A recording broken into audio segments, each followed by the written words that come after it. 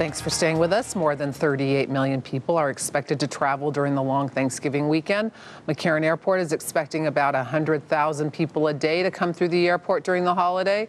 Officials caution passengers to leave time to deal with extra traffic at the airports and crowded security checkpoints.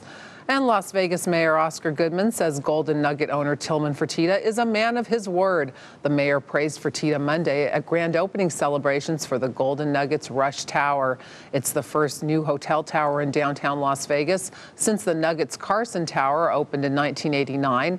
The mayor praised Fertitta's investment in downtown, even during the recession, and said Fertitta has lived up to his commitment to revitalize downtown.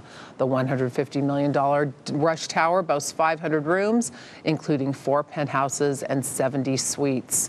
Well, the World Market Center says a Review Journal report claiming it defaulted on a $217 million loan is wrong. A representative from the center says the article is based on erroneous information from a Fitch Ratings report.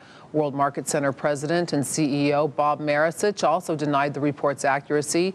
He told the Review Journal the World Market Center is part of a loan pool with a special servicer, and Maricich says a member of that pool may be late on a loan.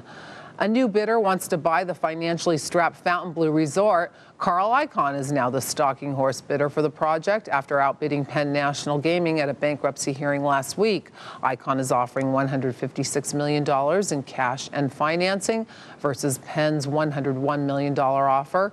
Icahn's bid is now the one to beat at a January auction for the property. Construction of the Fontainebleau halted earlier this year after lenders cut off $800 million in financing.